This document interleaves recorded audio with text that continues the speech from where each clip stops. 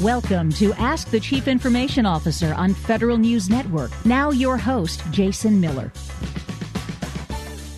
My guest today is Michael Darios, the State Department's Senior Procurement Executive. Mike, I always appreciate the time, and it's great to catch up. Thanks for joining me.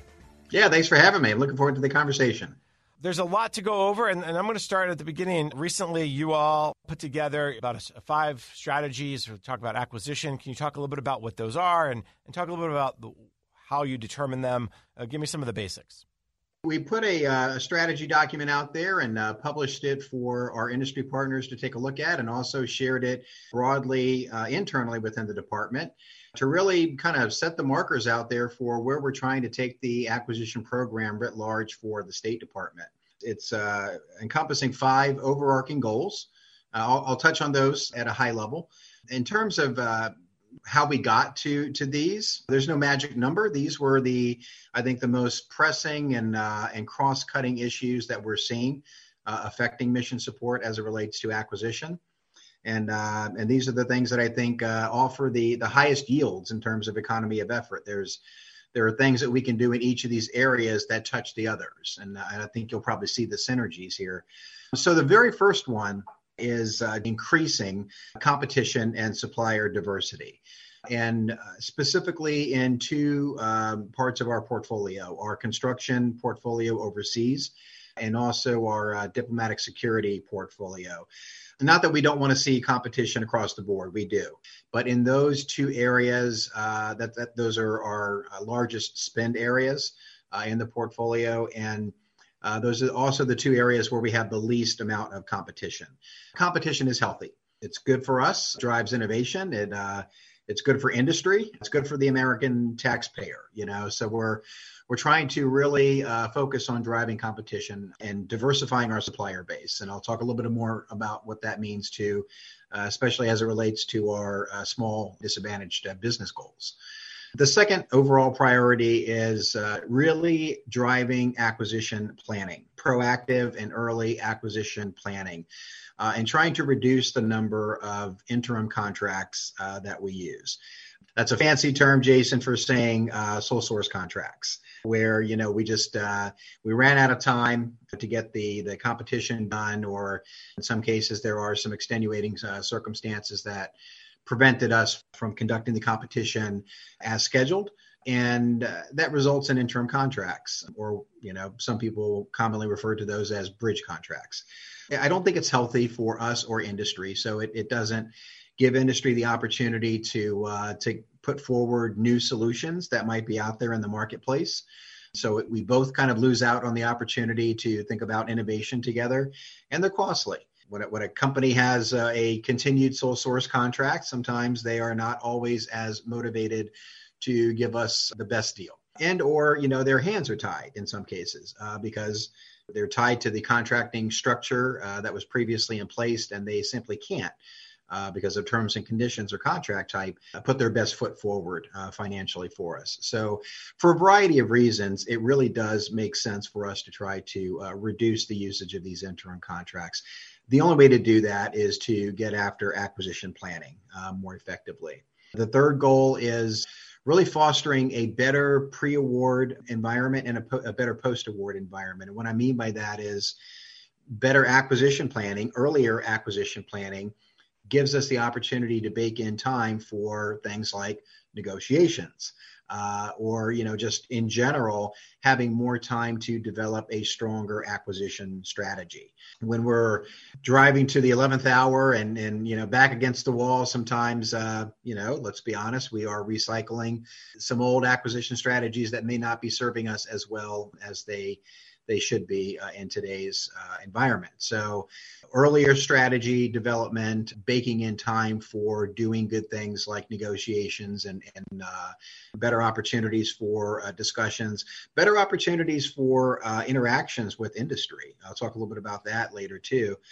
We want more dialogue with industry. We want to start giving the opportunity during the market research phase and RFP development to be talking to industry more often, but we need the time to do that. So The fourth one is really all about our people, building capacity and capability across our workforce, building a community of practice at the State Department as it relates to the acquisition community. And that includes contracting officers, program managers, and cores, contracting officer representatives, kind of the three legs of the proverbial stool. We want all three of those legs to be strong. And so we're trying to think about how we can develop our people differently in the acquisition world. The last one is really about innovation. So driving more of an innovative culture at the department and kind of centering it around this concept of acquisition experience, or ACX is what we call it. That's employee experience. And when I say employees, I'm talking about procurement practitioners, the contracting specialists, contracting officers themselves in my shop.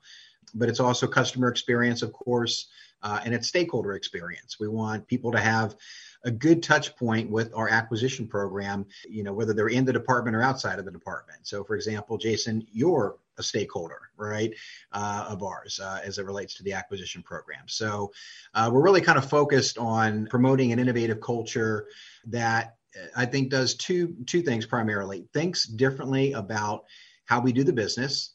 So, we want to borrow the best techniques that are out there and not necessarily try to recreate the wheel. Also, just thinking differently, though, about our unique environment, because we do have a unique buying environment, both overseas and domestically.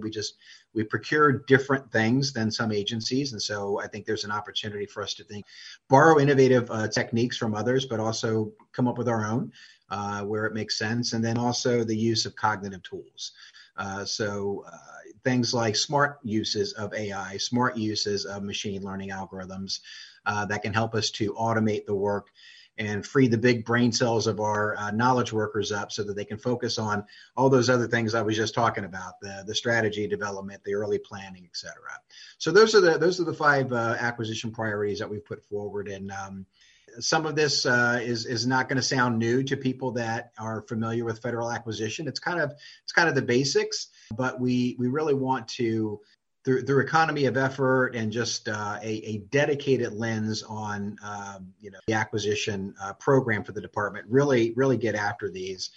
All right, lot to dig out. So let's maybe go a little bit backwards and start with the acquisition planning. And a lot of times people look at this and call it, PULT, right? Procurement, lead time. Where are you today with acquisition planning? Everything's different, I get it, but I'm sure you look at the numbers and what's the average and what do you hope to get it down to? Yeah, so I'm gonna be a bit of a cowboy here and say that PULT is important, of course, but that's not really what we're trying to get after. We obviously have some established PULT times, and we'll be also looking at what comes out of OMB OFPP, because they've been thinking about trying to develop a standard definition for PULT as well. PULT matters, but I think what matters more are some flagship efforts that we launched this year, actually. So I'll talk about two of those.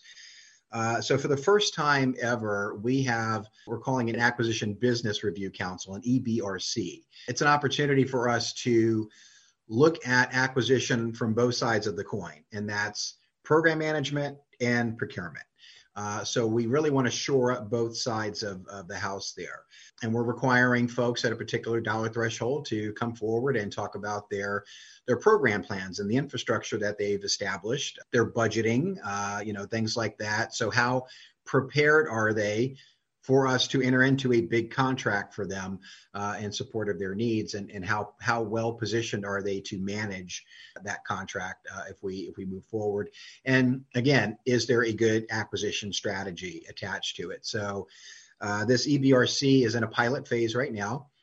We've already had a couple of programs go through it successfully, I think, and it's sparked really good dialogue with a set of executives that have shared equities in the department's acquisition program. So it's chaired by two key individuals, my boss, who is the assistant secretary for administration and also the chief acquisition officer, and then our budget director, who is the appointed program management improvement officer. I sit on the board as well, and a handful of others. Our CIO sits on for IT investments. So the EBRC is a big one for us. It's a flagship effort to really start to think about how we do major acquisition differently. And then I'd say the other one, the complement to that is procurement planning conferences.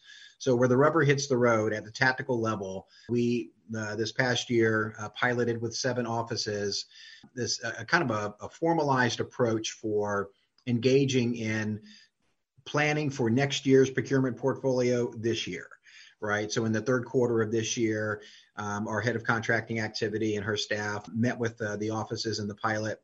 And they weren't talking about fiscal year 23 requirements. They were talking about now fiscal year 24 requirements.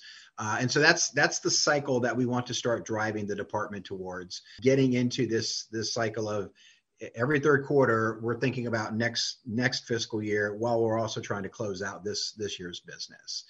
Those are the 2 big things that we're trying to do as it relates to planning. And then I'd say the major output from that would be better pulp time. The review board piece, you said it was just in the pilot stage. You said it's at a specific dollar threshold. What is the dollar threshold? And are you planning on other pilots this year, or have you seen enough that, okay, let's start speeding up the implementation of this effort? The threshold is $250 million and over, so it's pretty high. We don't want to clog the system with everything. It's risk-based, I would say, Jason. So at that dollar threshold, we're expecting program offices to, really kind of have a more formalized plan and approach for program management. And also the procurements at that level are usually for systems, which are very complex, and or major services, again, very complex. We buy more services in the federal government these days than we do anything else. So it's kind of aimed at catching those things and not creating a bottleneck with lower dollar things. So it's really a risk-based approach. And in terms of the pilot, we'll continue doing a couple more. We've got a queue now set up for some fiscal year 24 procurements that we're going to be reviewing. And then we'll be assessing at the end of this. And, we're already starting to capture lessons learned from it, and building a little repository for best practices. And we'll assess. We've got some metrics and some benchmarks, and we'll assess how well we did in terms of accelerating those acquisition plans, which is really what it's designed to do. Once we give a thumbs up and say, hey, this looks like a very good strategy, and you've got a very good program plan and staff in place to manage it. The output, the carrot, if you will, is an accelerated acquisition plan. And so, so we'll assess the pilot at the end and hopefully broaden it a little bit and keep it going. In the 1 or 2 you've done already, is there anything you would point to and say, oh, that was a good lesson learned that we can start applying more broadly, or that's a mistake we don't want to do again? I think it really kind of comes down to the forum is creating an opportunity for people that should be talking to talk, right? I think what we're seeing sometimes is that there are more shared equities in one office's particular acquisition than they might think, right? They may be, I'm not saying operating in a vacuum, but like they might be thinking, well, this is just kind of our line of business, and this is, others aren't as affected by this, right? And I think we're finding that that's not necessarily the case. I think, in some cases, with some of the major acquisitions, there's broad equities across the board. And so I think the major theme is talk to others. Let's see who else is doing this, or let's also talk externally. I think that we're seeing that there's opportunities to talk to other departments, about similar procurements. Mike, on that note, let's take a quick break. When we come back, we'll continue our conversation. My guest is Mike Darios, the State Department's Deputy Assistant Secretary and Senior Procurement Executive in the Bureau of Administration. I'm Jason Miller, and you're listening to a special edition of Ask the CIO on Federal News Network. Welcome back. You're listening to Ask the CIO on Federal News Network. I'm your host, Jason Miller. My guest today is Mike Darios, the State Department's Deputy Assistant Secretary and Senior Procurement Executive in the Bureau of Administration. And jumping over to the other pilot you mentioned, which is about really the planning piece, a lot of agencies do a procurement forecast. They have this kind of planning piece in place already. How is this different beyond just, we're going to forecast our opportunities? Is this a deeper forecast? Is this a better forecast? What's the difference with this, the planning conferences? So the forecast is a statutory requirement for all agencies to have to publish opportunities, mostly for the small business community, but everybody looks at it. Obviously, mid-tiers, large businesses pay attention to it as well. We're still in the process of trying to redesign our forecast tool to make it much more robust. I think industry is going to be pretty excited about what they see here coming. We had to hit a bit of a pause button on it, but it's back on, and I'm really excited about the progress that we're making there. But the forecast tool, Jason, is really just it's a tool, right? The real interaction that needs to be happening is the procurement planning conference piece. Without having a formal approach that, to be honest, is also driven by policy from me, well-intentioned people that should be talking to each other just unfortunately don't. So that program manager that really wants to get after the recompete and not, recycle the old statement of work from 5 years ago has got a lean staff on their side. My folks are, kind of lean, not as staffed up as we want to be. We're working on that as well. But time gets away, the issue of the day, creeps in, and unfortunately, the robust dialogue around acquisition that should be happening just sometimes doesn't happen. So that's what the PPCs are all about, the procurement planning conferences. That's about bringing people to the table, getting down to brass tacks and talking about, okay, so no kidding, what's in your portfolio for next year? What do you need to buy? New contracts, not just exercising options on existing contracts. It's mostly focused on the new body of work. We're trying to drive that in a formalized process so that all of our customers are getting that same experience. We have very good planning. Unfortunately, sometimes it's in pockets, and we're not leveraging that, I think, to the extent that we should be. So that's what this is about. So I guess one final thought on that.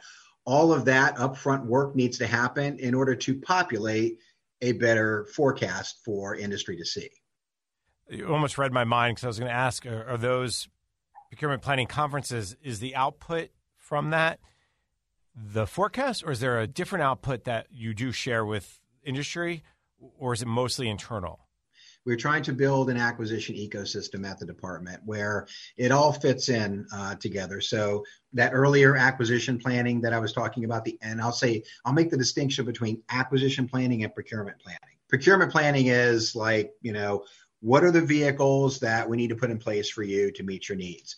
The acquisition planning is, hey, so you're going to be going after a big contract that is delivering capability for the department's mission, and this program is integral, to mission success, and the contracts that we're going to award, it's all connected. So between that EBRC at the high level acquisition strategy, procurement planning conferences at the tactical level, if you will, that is setting us up for better industry engagement, which sets us up for better innovation and the RFPs, which is setting us up for better quality assurance and contract administration after we put things on contract. It's not just about the pre-award. I didn't really focus on that too much when I was going through the priorities, but another key program that we're launching is a new and improved quality assurance program where we're going to be looking at our contracts post-award and really focusing on the opportunities to shore up contract administration and where we need to be training our staff differently as well. So we'll be kind of culling the common themes that we're seeing and then figuring out where the problem spots are and where we need to train better. So all of this focus on shoring up program management, shoring up contract development, contract strategy work, leading to better outcomes in the end, which is what we want, right? The contract is useless if we could award it on time, we could award it on budget, but if it's not yielding the desired return for the mission, it's just, it's wasted effort, and that's what we don't want. So all this kind of comes together to really build out a much more robust acquisition ecosystem. You brought up the pre-award, post-award work as well as a major priority, and you kind of segued into it nicely for me, which I appreciate. The fact is this idea of a quality assurance program. Let's start with pre-award. A lot of vendors I know will listen to this and say, oh, great. What is State Department doing to make it easier on me? What are some of those things you're thinking about from a pre-award development perspective that will improve this ecosystem? I'll actually start with our industry liaison program. Talking to industry early and often, I can't say enough about it. We want to have a much more comprehensive industry liaison program. We just piloted something else recently in the last couple of weeks of the fiscal year, a vendor management program. Now that may sound pat on the surface, like, well, don't you guys already have that? And everyone is required to have a vendor management plan, but a plan is not a program.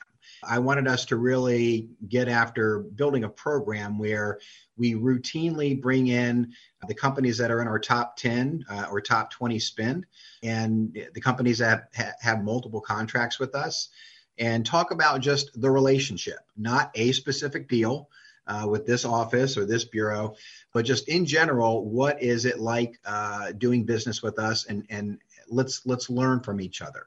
So we just did that with 5 companies, large, medium, and smalls, and also companies that kind of cut across a good swath of our customer base. So it's things like that. It's talking to industry at a strategic level, but then at the tactical level, right? Which is, what a lot of the companies really pay the most attention to because they're interested in the opportunities. We want to have, an opportunity where we're thinking about industry days differently. We're thinking about just how we engage in dialogue leading up to an RFP release and then thereafter differently. I want our acquisition professionals at State Department to be just as savvy as our industry counterparts are about the business of government. When I talk to people in industry, they know the FAR almost as well as we do, right? They know our processes in and out. And that's great. I want our folks to be just as educated on industry's practices, right? And what industry has to go through to get to their bid and no bid decisioning. So it's these types of things, really, to be honest with you. The vendor management office or vendor management program, you mentioned you did it with 5 companies. Did you learn anything you were able to share from that experience? And what's it look like going forward? Is that something you're going to continue as you go into 2024? Oh, it's absolutely going to be something that we build on. We picked up on a couple of key themes. I won't go into all of those, but it was definitely learning on both sides. I think we picked up on a couple of ideas for how we should be restructuring some RFPs in key parts of our portfolio to try to drive competition. We learned a couple of things about perceptions about communication. And I think that there are some opportunities to break down some of those perceptions that might be inaccurate. In general, there were definitely some themes across all 5 of those discussions. We're actually in the process, because we just wrapped it at the end of the year, the fiscal year. We're going to be actually doing a hot wash here in a couple of weeks and going through all of those themes. How should industry expect you to change based on what you learned? You mentioned, for instance, restructuring some RFPs, improve communications. It is one of the biggest challenges for any acquisition office is how to communicate with industry. Industry, loves to hate RFIs. They love to hate industry days. I want to go and learn everything from Mike Darius, but I don't want to ask you any question in public. Then you hear things like, well, if they just had one-on-ones, well, how do you have one-on-ones with 150 different companies? You could spend 6 months doing that before you even write an RFP. Right. So where should they look for maybe some changes? I've got this mantra that, acquisition is a team sport, and I believe that. Industry is a part of our mission. We literally cannot execute our mission without our industry partners. I would want our industry partners to be prepared to do a couple of things. Sharpen their pencils. We're going to be paying much more attention, closer attention to cost and price analysis, really building up our prowess there. Again, if we're taking the time to build better acquisition strategies and building in the time for negotiation, companies should start expecting to see our contracting officers negotiating. So I think when and where it makes sense. I'm not saying that this is going to happen across the board, right? In some cases, it makes total sense to take the first offer. It's a good one. Let's go with it. In other areas, it makes sense to bring people to the table. So I think that industry should be prepared for that. I think that as we're elevating our game when it comes to acquisition planning and program management, along with that is going to come a greater sense of just driving performance. So, and asking our contractor community to be held accountable for results with us. Now, it cuts both ways, of course, right? Industry is not getting what they need from us in order to be successful, right? The door is open. I need to hear that. And I have a lot of those types of conversations. So it's, I can't, it's going to sound hokey, Jason, but it's really all about a different type of partnership going forward. I think that's a common refrain we hear from a lot of folks in your position and contract officers. They want change, and then industry will come back and say, yeah, they want change, but that doesn't happen either quickly enough for them or they don't really see a difference. So, the fact that you're talking about it, the fact that you have these 5 acquisition priority areas, I think shows that there is some change happening. Mike, on that note, let's take a quick break. When we come back, we'll continue our conversation. My guest is Mike Darios, the State Department's Deputy Assistant Secretary and Senior Procurement Executive in the Bureau of Administration. I'm Jason Miller, and you're listening to a special edition of Ask the CIO on Federal News Network. Welcome back. You're listening to Ask the CIO on Federal News Network. I'm your host, Jason Miller. My guest today is Mike Darios, the State Department's Deputy Assistant Secretary and Senior Procurement Executive in the Bureau of Administration.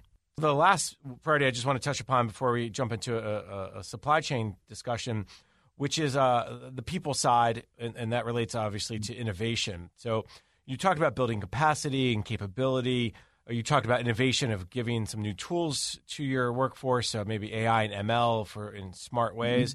Talk about those two things and how you want to build the people up to, I'm sure, hire more people, but also train them and upskill them so they can do the analysis and get rid of the low-value work, things we've heard over the years recently. The people, that's my passion, to be honest with you. Nothing gets done without our workforce. And we've got some of the best. I'm really proud of what they do every year. We just actually had another pretty big end of fiscal year. We processed about $10.5 billion for the department. Very complex work. And they're not just, doing the deals every day, but they're also leaning forward and helping us to evolve the organization and advance it. So really proud of them. As it relates to shoring up the acquisition community. So I don't believe in just saying, hey, we're going to do some things, right? We actually put thought to paper, and then we dedicate resources to doing those things. So we developed what I call a hire to retire program. It is a very comprehensive program.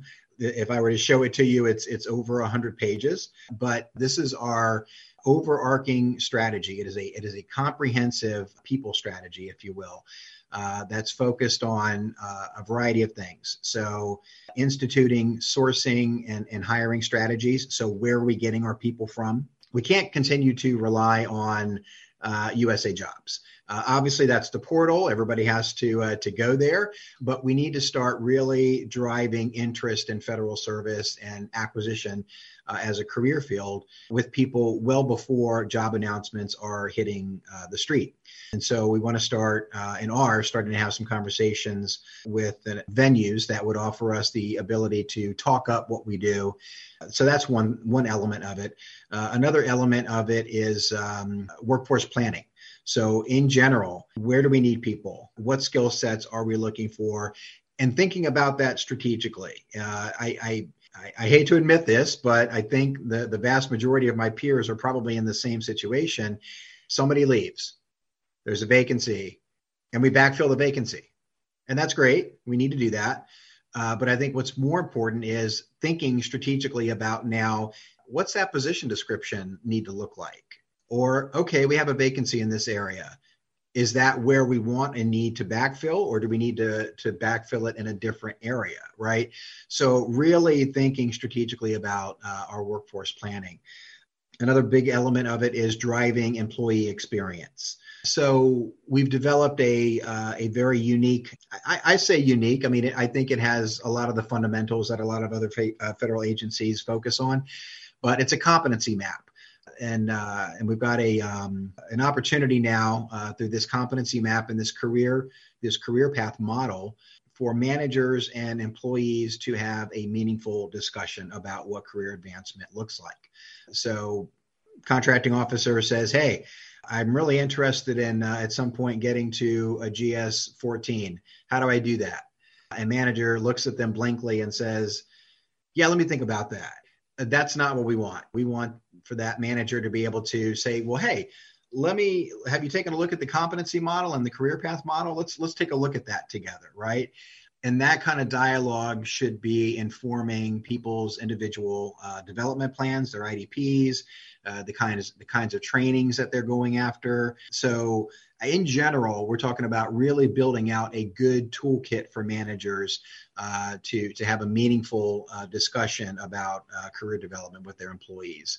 And then I think that the last key element of it is upskilling. So just in general, how are we not just training our people, but developing our people?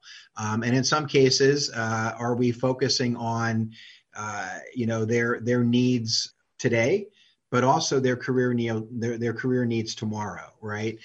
You got some people that are never going to be managers, and that's okay. Maybe don't aspire to be managers, right? But what does that path look like for them, right? And how do we need to develop them in the organization? On the opposite side, you got people that are, great candidates for management positions. How do we really and truly develop them? So it's not just focusing on the certification programs, which are great. It's also us internally building out development programs that are specific to the acquisition workforce so that we're preparing people and creating leadership pipelines. A lot of agencies are facing the quote-unquote retirement wave, the acquisition workforce. I've seen statistics from OFPP, from GSA, more people over 70 than under 25, 4 times as many people over 60 than over 30. Are you in the same spot, or have you been able to kind of keep at least a good pipeline of early and mid-career folks coming in to do acquisition for state? We need to do better in that area. Yeah, I think we do have a very good portion of our workforce that's eligible for retirement. Luckily, they've stayed. We've got a lot of people that have historical knowledge that is incredibly valuable to us, and they've chosen not to retire, which is fantastic. But we know at some point those folks will. And so we really are focusing this hire to retire program. We're going to have some things in there for senior level folks, of course, because just because you've gotten to a particular level in your career doesn't mean you're done learning, right, and developing. But we're really going to be focusing on the mid-level. I think we've done a good job of bringing in entry-level talent. But one of the key elements of the program is also going to be a State Department-specific intern program. I shouldn't say intern. It's more like just an entry-level program where we bring folks in at a GS7 and grow them, very quickly to a GS12, and then they start competing, for their GS13 on up through the 15 levels. That's going to be a key focus area of ours because we do have. We're in that same situation with a lot of other agencies with a very high percentage of folks that are eligible. And then finally, at the same time, when we talk about people, and there's a lot to talk about people, innovation, you want to give them the tools and the sandbox to be innovative. How are you kind of addressing that last priority that we haven't talked much about? One aspect of it is just talking it up, right? We have a dedicated corner in our monthly newsletter for acquisition innovation. Because I think the more people can hear and learn from others that, hey, there is an appetite for innovation, the more people are going to be willing to try things out. And so just talking it up in general is a big part of it. But we've also, we've introduced some innovative techniques. I can't go into all of the details because we're in source selection, but our big Evolve program, we used an advisory down select, and I think fairly effectively. We're now in phase 2. We are trying some things out. And I think the interest in using different techniques is there. And the most important thing I'll say that I can do is just model it. Let people know that there is a safe space. We are willing to give you some runway. If you've done the due diligence and you've really thought out a good business case for trying something that's a little bit out of the norm, let's hear it. I think that's probably the biggest challenge you as a leader in this procurement world has, is giving people the safe space, give them that runway. have you had that specific conversation yet that says, hey, if you succeed, that's on you. If you fail, that's on me. Because I think one of the things I've always appreciated about Soraya Korea, who you probably know from her days at DHS, is she always loved to say, hey, that was because the staff was great that we succeeded. Or when something failed, like if you remember the Flash Agile procurement, she said, hey, that's on me. I failed. Have you had that, maybe not that in direct terms, but people have to feel like Mike's got my back. Otherwise, I don't want to be innovative because the IG or GAO or somebody will tell me I did something wrong. And I totally agree with that. I mean, I think that's what a leader should do. I'm constantly out there talking up different things, right? They have to hear it from me. I'm throwing out ideas like question-based requirements, which is, I think, a step that goes a little bit further than your typical statement of objectives. Just ask industry questions in general. Just literally write your questions down, put that out there and let them respond to that. Whether it's that or whether it's us, talking about, I'm still trying to get OTA authority. We don't have it yet, but just them hearing me talk about the value of OTAs or, why we should have different tools in our acquisition toolbox, for example. I'll give you, I guess I'll trust you, Jason, and give you a little bit of a scoop. We're actually, we're going to be moving out with federally funded research development centers. So we're going to put, we got approval at literally came today to enter into a sponsorship agreement so that we can start establishing our own direct relationships with FFRDCs. Why is this important and why is it innovative, right? It gives us, again, another tool in the toolbox that we just don't have today. Today, we have to go to other agencies and try to get access to their FFRDCs. Now we'll be able to have our own suite of FFRDC contractors. It's little things like that, them hearing me talk about why we should have these capabilities and them seeing me kind of fight for these things, and put the business case together and do the communications roadshow with folks that may not understand what they are. But, once we teach them what the value proposition is, they get it and they're like, oh, that's a no-brainer. We should do that. So it's these little things. Mike, on that note, let's take a quick break. When we come back, we'll continue our conversation. My guest is Mike Darios, the State Department's Deputy Assistant Secretary and Senior Procurement Executive in the Bureau of Administration. I'm Jason Miller, and you're listening to a special edition of Ask the CIO on Federal News Network. Welcome back. You're listening to Ask the CIO on Federal News Network. I'm your host, Jason Miller. My guest today is Mike Darios, the State Department's Deputy Assistant Secretary and Senior Procurement Executive in the Bureau of Administration. Let's just dig a little into the FFRDC real quick, because I think when you say before you had to go to other agencies, so maybe DOD to say, hey, could we work with you on this topical area through your FFRDC, or how did it work? We just didn't have our own IDIQ vehicle with the MITREs or the LMIs or the RANDs of the world, right? There's several of them out there, and they provide great service. And in a very niche area. And the State Department's mission is evolving.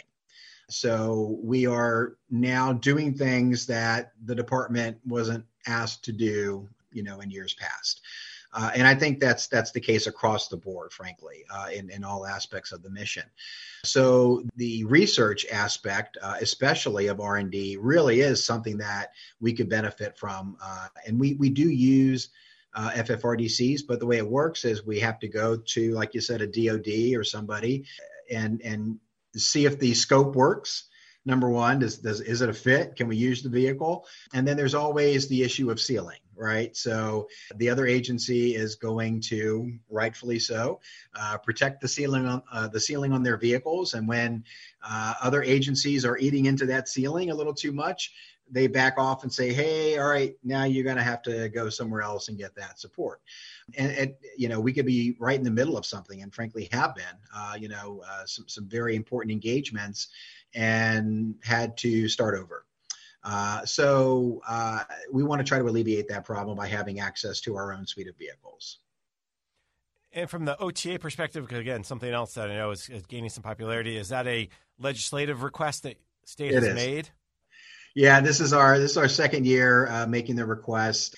I keep saying I'm gonna go to the well until it's dry. I'm gonna keep asking for it.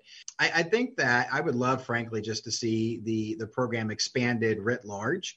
I understand why it's not, but I think that State Department has some very unique needs that we could benefit from OTA authority. I think that in our diplomatic security portfolio, for example, right, the ability to accelerate development of a particular product, security-related product, could absolutely help our mission set. And the ability to do that with a vendor that, maybe doesn't know anything about federal procurement, frankly, may not even care about federal procurement, but they'd be happy to develop something that they're using elsewhere. We would love to have that capability for the Department of State. So I'm going to keep at it and see where it goes. But yeah, it's a ledge prop process. I appreciate that. I know sometimes those you got to ask and continue to ask, and eventually they'll come through. The last thing, Mike, before I let you go, is we've talked a lot about different topics over the course of our conversation. But when it comes to supply chain, what's the big message you want to make sure that industry knows about what State's doing, where you're going with this, and what's important? A good common thread here for everything that we've talked about is dialogue and that upfront, honest conversation. I don't think that, industry is just going to have it all figured out. I don't think that we have that expectation. But let's have the dialogue, right? So if there is a particular requirement where we need to have some very stringent, supply chain requirements baked into the RFP or the contract, let's talk about that. And if you're going to have a challenge meeting it, we'd like to know that earlier rather than later, and then we're into a contractual relationship, and then you say, well, we weren't really able to execute that. Well, you should have told us that, right? I think we want to have that kind of dialogue, honest, dialogue with industry much earlier about supply chain risk. It's a shared risk. And that's probably like the final message I would offer is we understand that on our side, that it's shared risk. So we want companies to be comfortable talking to us about that. In some cases, it may make sense to, I'm not going to say relax requirements, but approach supply chain health and risk differently than in another part of the portfolio, right? But it's hard when we don't know what we don't know. So we really do need industry to talk to us. Mike, I very much enjoyed our conversation today. We've talked a bunch of different topics. So let me thank my guest. Mike Darios is the State Department's Deputy Assistant Secretary and Senior Procurement Executive in the Bureau of Administration. Mike, thanks so much for taking the time today. Yeah, thanks for the opportunity to chat with you. I'm Jason Miller, and you've been listening to Ask the CIO on Federal News Network. You've been listening to Ask the Chief Information Officer on Federal News Network. Tune in Thursday mornings at 10 or subscribe to this show on iTunes or Podcast One.